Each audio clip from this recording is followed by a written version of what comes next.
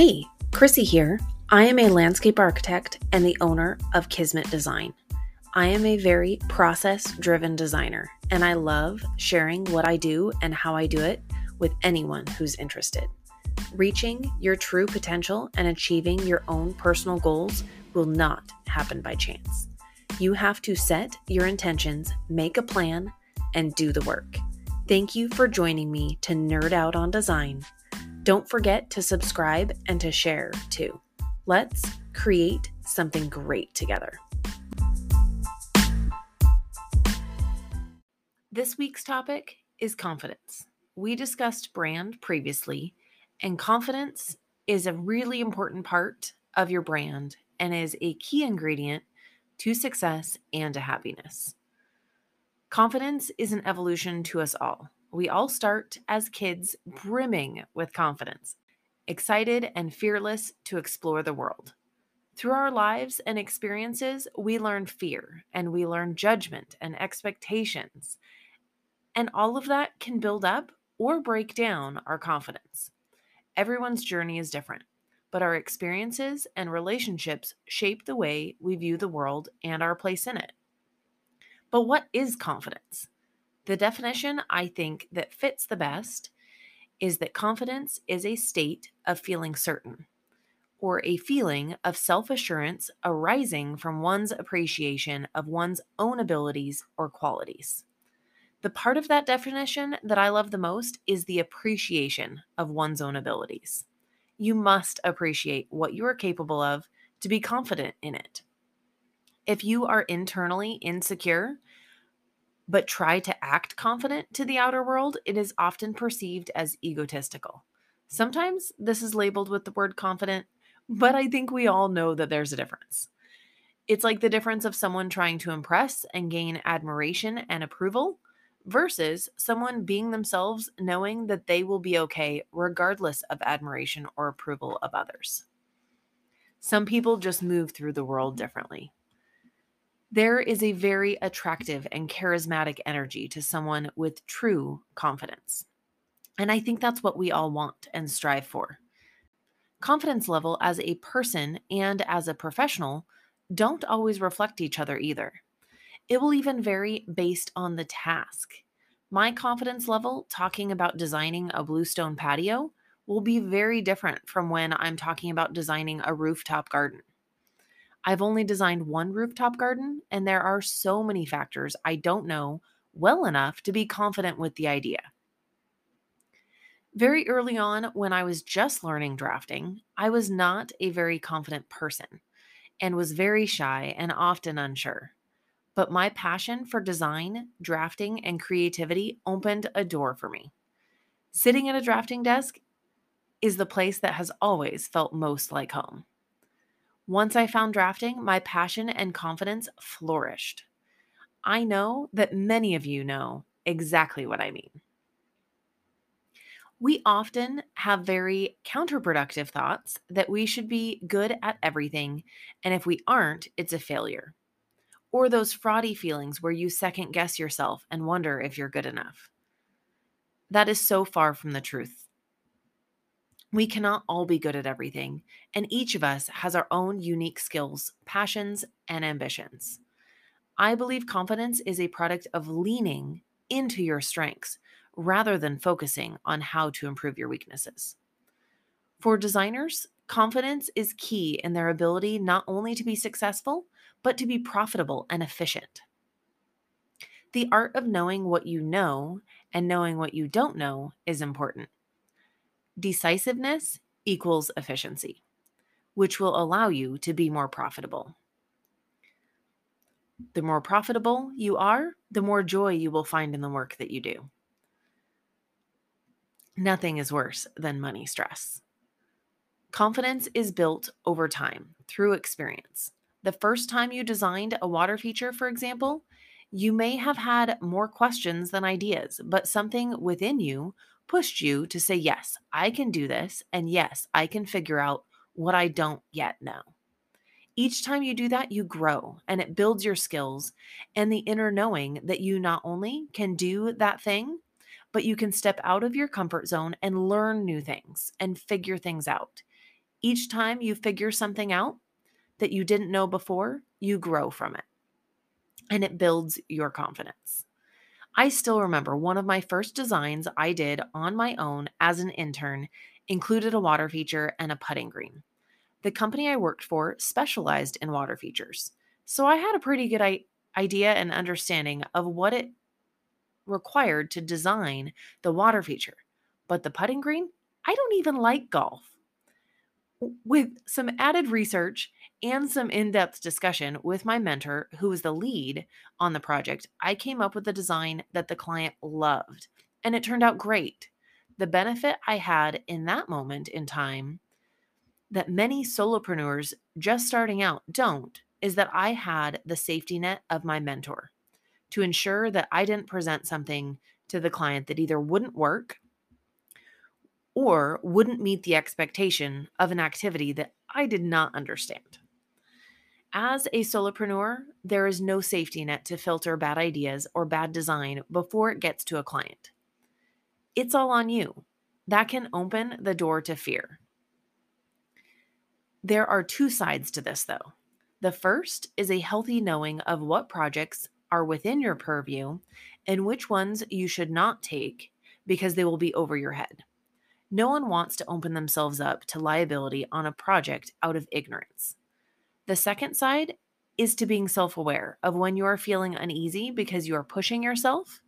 Is it a push in a healthy way, which will lead to the building and expansion of your knowledge and skills? Only you can answer that question. Know yourself and know your skills, and don't be afraid to admit when you don't have the answer. Being confident in both your knowledge and lack of knowledge allows you to navigate situations without worry or stress. Also, don't be afraid to be wrong. I know it can be scary, but it is often the best way to learn and grow. The next time you encounter a similar situation, you will be that much wiser.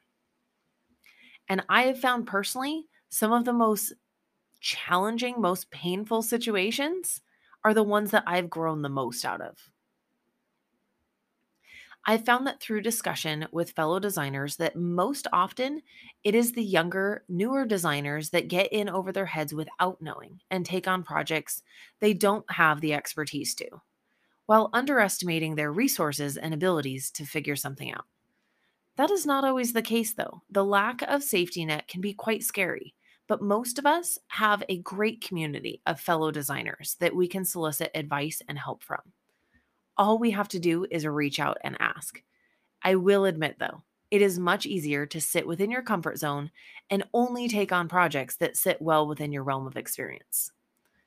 Over time, that can become boring, and you may lose the joy and excitement in your work that you once had without even realizing it.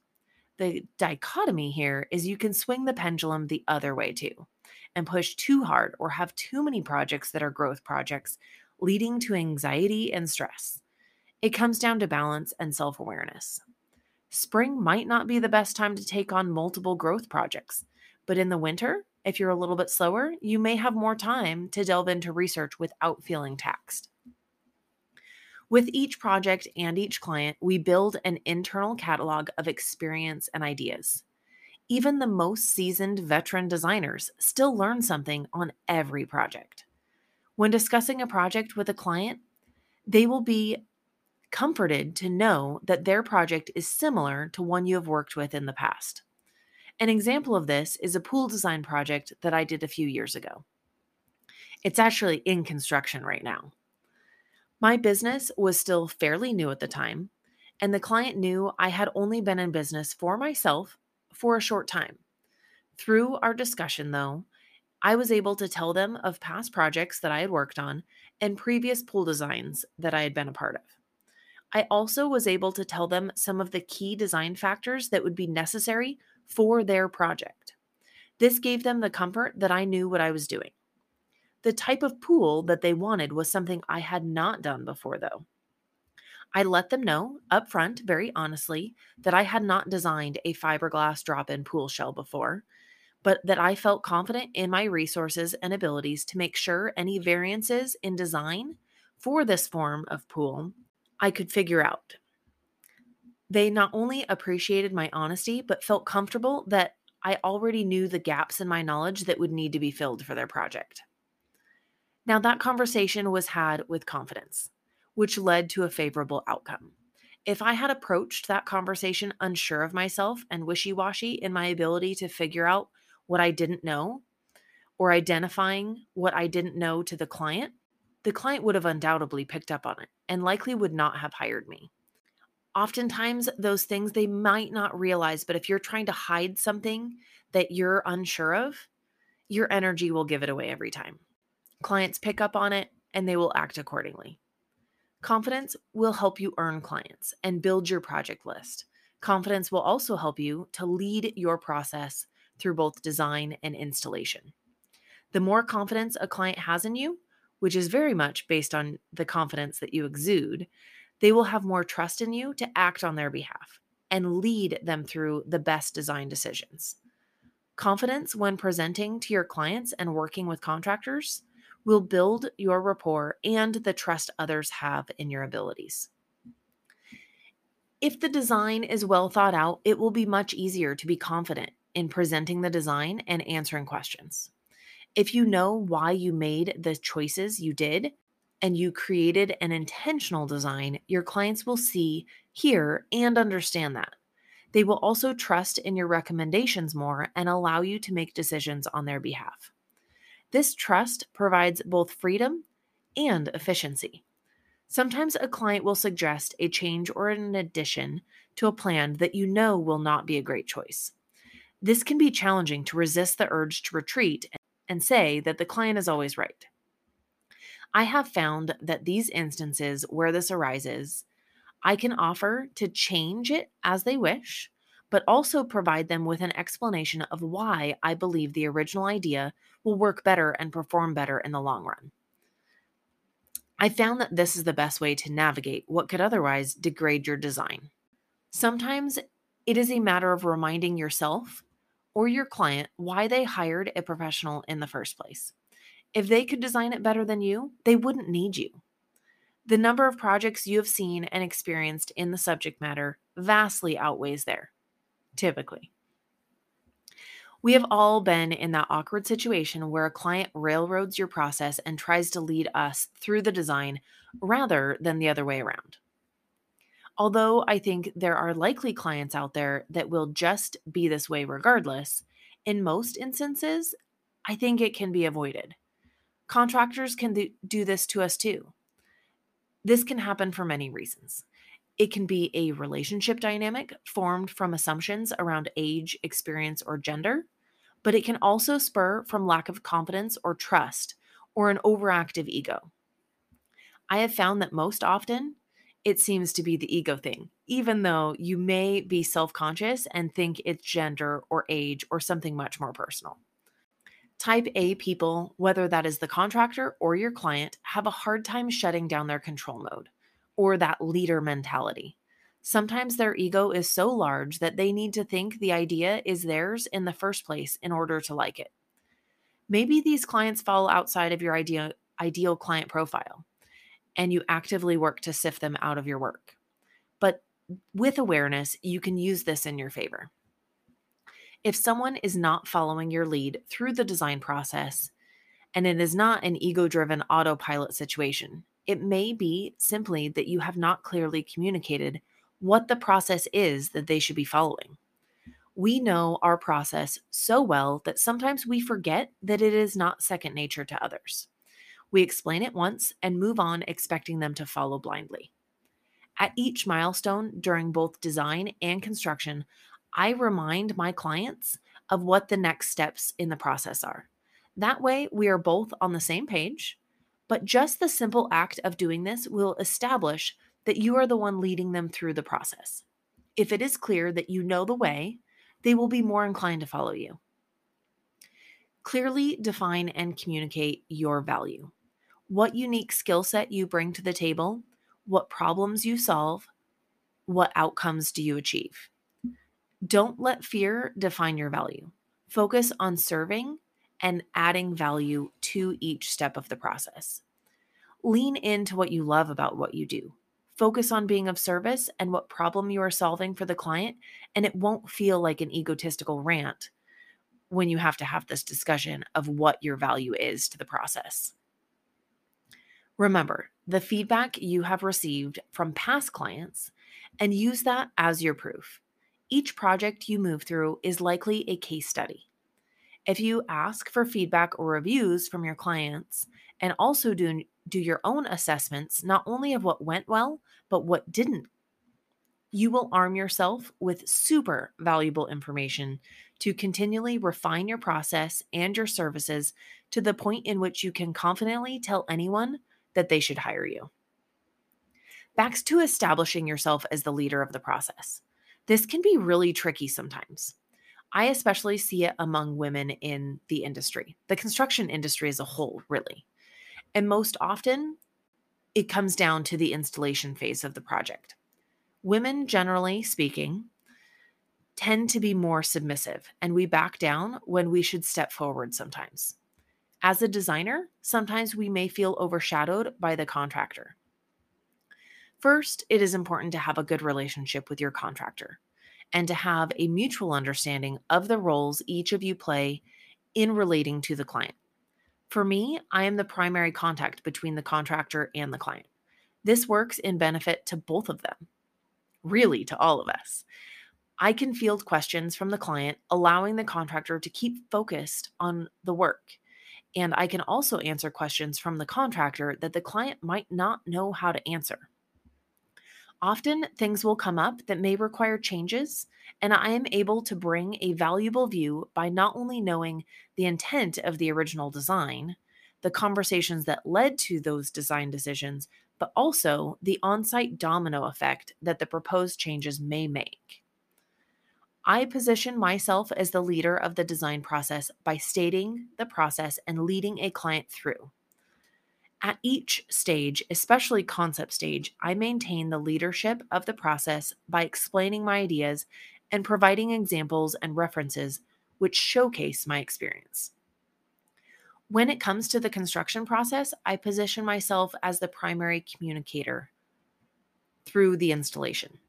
That way, I can not only ensure that my client gets the same level of customer service throughout the experience that they have had through the design, but it frees up the contractor to focus on the work without having to field questions and clarifications and emails. Most of the time, the questions that clients have during construction are either in relation to items that I have already addressed with the contractor or in needing clarification or reassurance of the process and what to expect. Although my contractor holds a contract directly with the client, I am typically the one presenting it. Each of the on-site meetings, I have a templated sheet outlining the items to address at that meeting that I flow through. For example, at the pre-construction meeting, I have a checklist that I print on duplicate paper, actually it's triplicate, outlining the scope of work. I review all of it with the client while the contractor joins us. I even have a section that denotes where the honey bucket will be placed to ensure that it won't be put next to the front door. I make sure that any questions are addressed and be sure to include the contractor into the conversation by asking them pointed questions. They already know these questions are coming because we do it each time and discuss prior to the meeting as well. I also let the clients know that if they have questions, to call or email me, and that if any of their neighbors have concerns, they can contact me as well. Upon completion of the project, I have a similar checklist that I walk through, reviewing the function of their irrigation and lighting systems, as well as what to expect over the upcoming seasons. My paperwork and contracts provided for this service also note that I work as their advocate so that they know it is my job to ensure that the process goes smoothly for them. The important thing to remember is positioning yourself as the lead on the process is to have clarity in each of your roles. My role as the designer is to focus on the design aesthetics, the client communication, and the vision to the contractor. I have the advantage of not being overwhelmed by the process to be able to see some of the little details that a client might miss until later. ensuring that the changes that need to be made can happen efficiently and quickly, rather than not noticing it until it's too late to change. That way, the contractor can focus on what they do best without being bogged down by questions, communication, or delays in waiting for answers on questions that I can easily field. I have built a great relationship of trust with my clients through the design process, and I continue to build that through the installation process. My relationships with my contractors also speak to my knowledge and skill to the client, ensuring them that they are in good hands. They both know that if it gets my sign off and approval, it's good. I am pretty picky. To be the leader of the process, you have to have the confidence to do so, especially with contractors. Contractors tend to be a dominant type A personalities. Again, generally speaking. And if you are not that type A person, it can feel more comfortable to step aside and let the contractor take the lead. If that is what works best for you, go for it. If you find yourself doing this unwillingly, you might need to put on your big girl pants and get out of your comfort zone and do it early in the process to keep the reins. If you do not show that you know the way and voice the plan and process, someone, and likely the contractor, will assume that lead position because it is a critical role in the process. If you find that you want to be in the lead and the contractor keeps taking that position, it is likely not that they are taking it from you, but that it is a role that you are not filling quickly enough in the process or not expressing your desire or ability to maintain that role. If you are working with a contractor that you do not already have an established relationship with, it is very valuable to have a pre-construction meeting to establish how you both would like the process to run, best lines of communication, and establish roles and protocols for things that will come up, like change orders, variables in schedule, or material selections, and deliveries and client communication.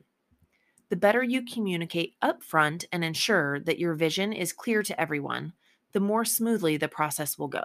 Another podcast I listen to is Gary Vaynerchuk, and one thing I have heard him say multiple times that I think is fitting to this conversation is that when presenting or communicating your vision, it is important not to convince, but to have conviction.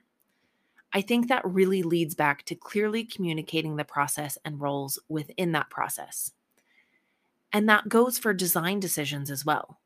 Not convincing the client that it's a good idea, but having conviction that you know that you are presenting to them ideas that fit their needs, their goals, and their vision for their space. Remember, if it is clear that you know the way, they will be more inclined to follow you.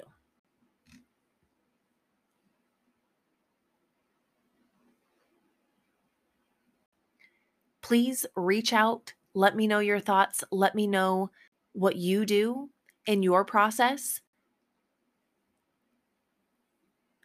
And especially if there's something you gain from this that you apply to your work that works well, I would love to know.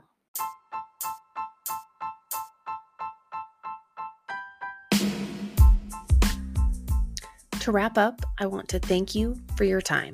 I hope the ideas discussed today have left you feeling excited and energized. As I build both my business and my life, I value the support and feedback you provide.